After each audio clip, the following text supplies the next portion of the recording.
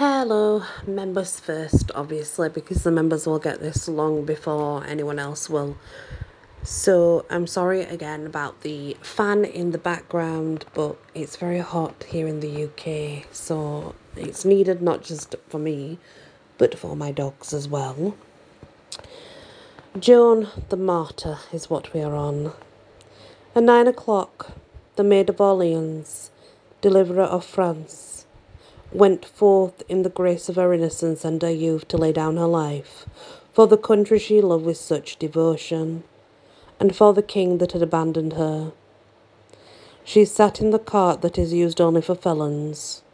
In one respect she was treated worse than a felon, for whereas she was on her way to be sentenced by civil arm, she already bore her judgment inscribed in advance upon a mitre-shaped cap which she wore, heretic, relapsed, apostate, idolater. In the cart with her sat the friar Martin Ladvenu and Mietre Jean Massieu. She looked girlishly fair and sweet and saintly in a long white robe, and when a gush of sunlight flooded her as she emerged from the gloom of the prison, and was yet for a moment still framed in the arch of the sombre gate, the massed multitudes of poor folk murmured, "A vision, a vision," and sank to their knees praying, many of the women weeping, and the moving invocation for the dying arose again, and was taken up and borne along, a majestic wave of sound, which accompanied the doomed, solacing and blessing her all the sorrowful way to the place of death. Christ, have pity. Saint Margaret, have pity. Pray for her. All ye saints, archangels, and blessed martyrs, pray for her. Saints and angels, intercede for her. From thy wrath, good Lord, deliver her. O Lord God, save her. Have mercy on her, we beseech thee, good Lord. It is just and true. One of the histories has said, the poor and the helpless had nothing but their prayers to give Joan of Arc. But these, we may believe, were not unveiling. There are few more pathetic events recorded in history than this weeping, helpless, praying crowd, holding their lighted candles and kneeling on the pavement beneath the prison walls of the old fortress. And it was so all the way, thousands upon thousands massed upon their knees, stretching far down the distances, thick sown with the faint yellow candle flames, like a field starred with golden flowers. But there were some that did not kneel. These were the English soldiers. They stood elbow to elbow on each side of Joan's road, and walled it in all the way, and behind these living walls knelt the multitudes. By and by a frantic man in priest's garb came wailing and lamenting, and tore through the crowd and the barriers of the soldiers, and flung himself on his knees by Joan's cart, and put up his hands in supplication, crying out, "Oh, forgive, forgive, it was Le Soleil." And Joan forgave him out of a heart that knew nothing but forgiveness, nothing but compassion, nothing but pity for all that suffer, let their offence be what it might. And she had no word of reproach for this poor wretch, who had wrought day and night with deceits and treacheries and hypocrisies to betray her to a death. The soldiers would have killed him, but the Earl of Warwick saved his life. What became of him is not known. He hid himself from the world somewhere to endure the remorse as he might. In the square of the old market stood the two platforms and the stake that had stood before it in the churchyard of St. Ouen.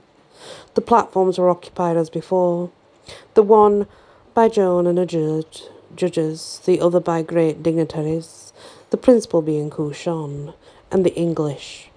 Cardinal Winchester. The square was packed with people. The windows and roofs of the blocks of buildings surrounded it were black with them. When the preparations had been finished, all noise and movement gradually ceased, and a waiting stillness followed which was solemn and impressive. And now, by order of Couchon, an ecclesiastic named Nicholas Midi preached a sermon, wherein he explained that when a branch of the vine which is the church becomes diseased and corrupt, it must be cut away, or it will corrupt and destroy the whole vine.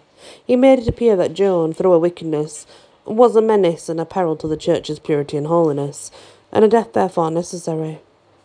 When he was come to the end of the discourse, he turned toward her and paused a moment. Then he said, "Joan, the church can no longer protect you. Go in peace."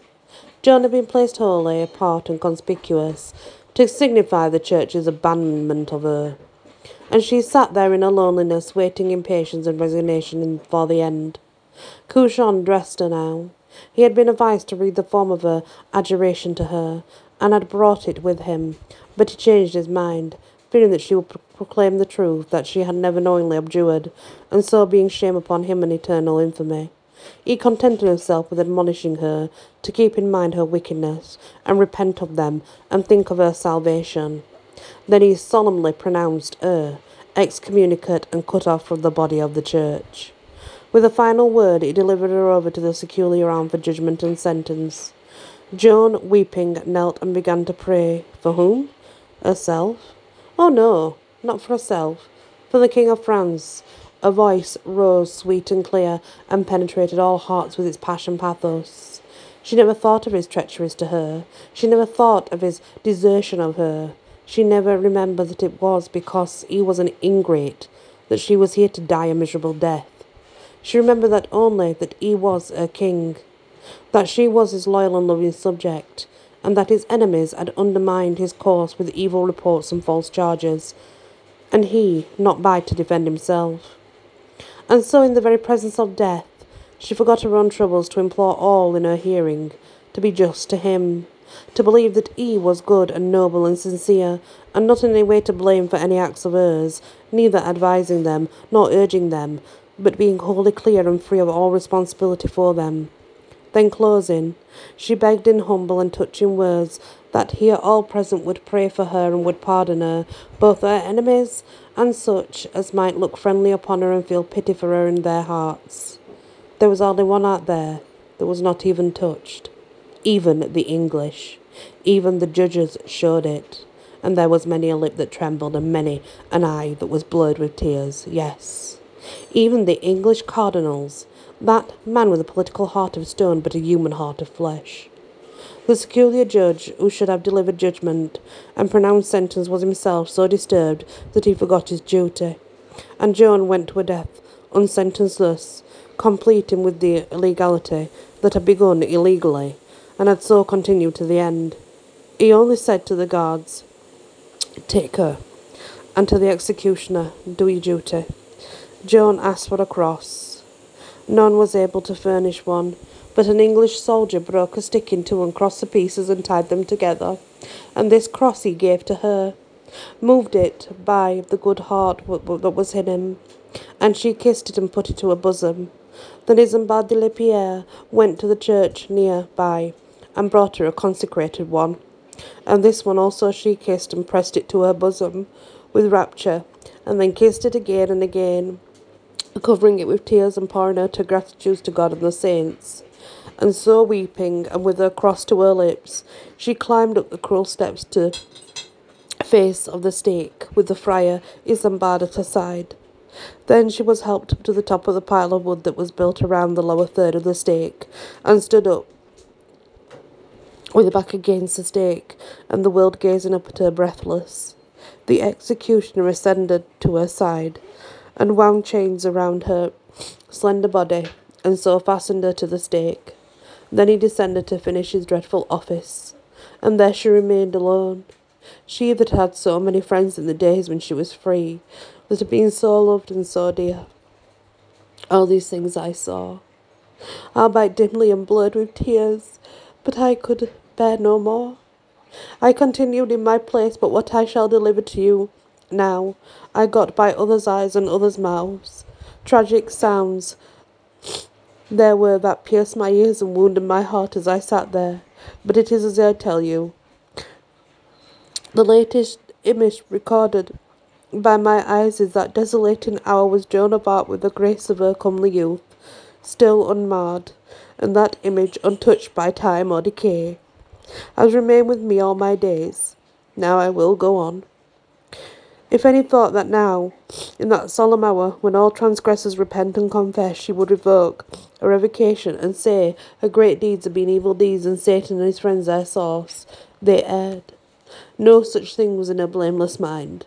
She was not thinking of herself and her troubles, but of others, and of woes that might befall them.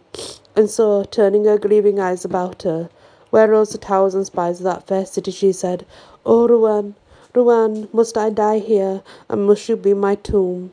Ah, Rouen, Rouen, I have great fear that you will suffer for my death. A whiff of smoke swept upward past her face, and for a moment terror seized her and she cried out, "Water! Give me holy water!" But the next moment her fears were gone, and there came no more torture to her. She heard the flames crackling below her, and immediately distress for a fellow creature who was in danger took possession of her. It was the Friar Isambard. She had given him a cross and begged him to raise it toward her face and let her eyes rest in hope and consolation upon it till she was entered into the peace of God. She made him go out from the danger of the fire, then she was satisfied and said, "Now keep it always in my sight until the end."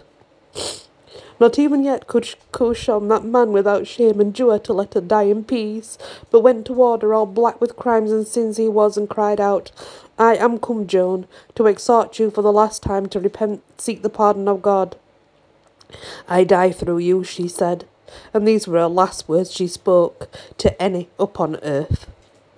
Then the pitchy smoke shot through with red flashes of flame and rolled up in a thick volume and hid her from sight. And from the heart of this darkness her voice rose strong and eloquent in prayer. And when by moments the wind shredded somewhat of the smoke aside, there were veiled glimpses of an upturned face and moving lips. At last a mercifully swift tide of flame burst upward, and none saw the face any more, nor that form. And the voice was still. Yes, she was gone from us. Joan of Arcs. What little words are they to tell of a rich world now made empty and pureless? That's the next part of Joan of Arc. That's her death. She didn't deserve it, you know. She didn't do anything wrong.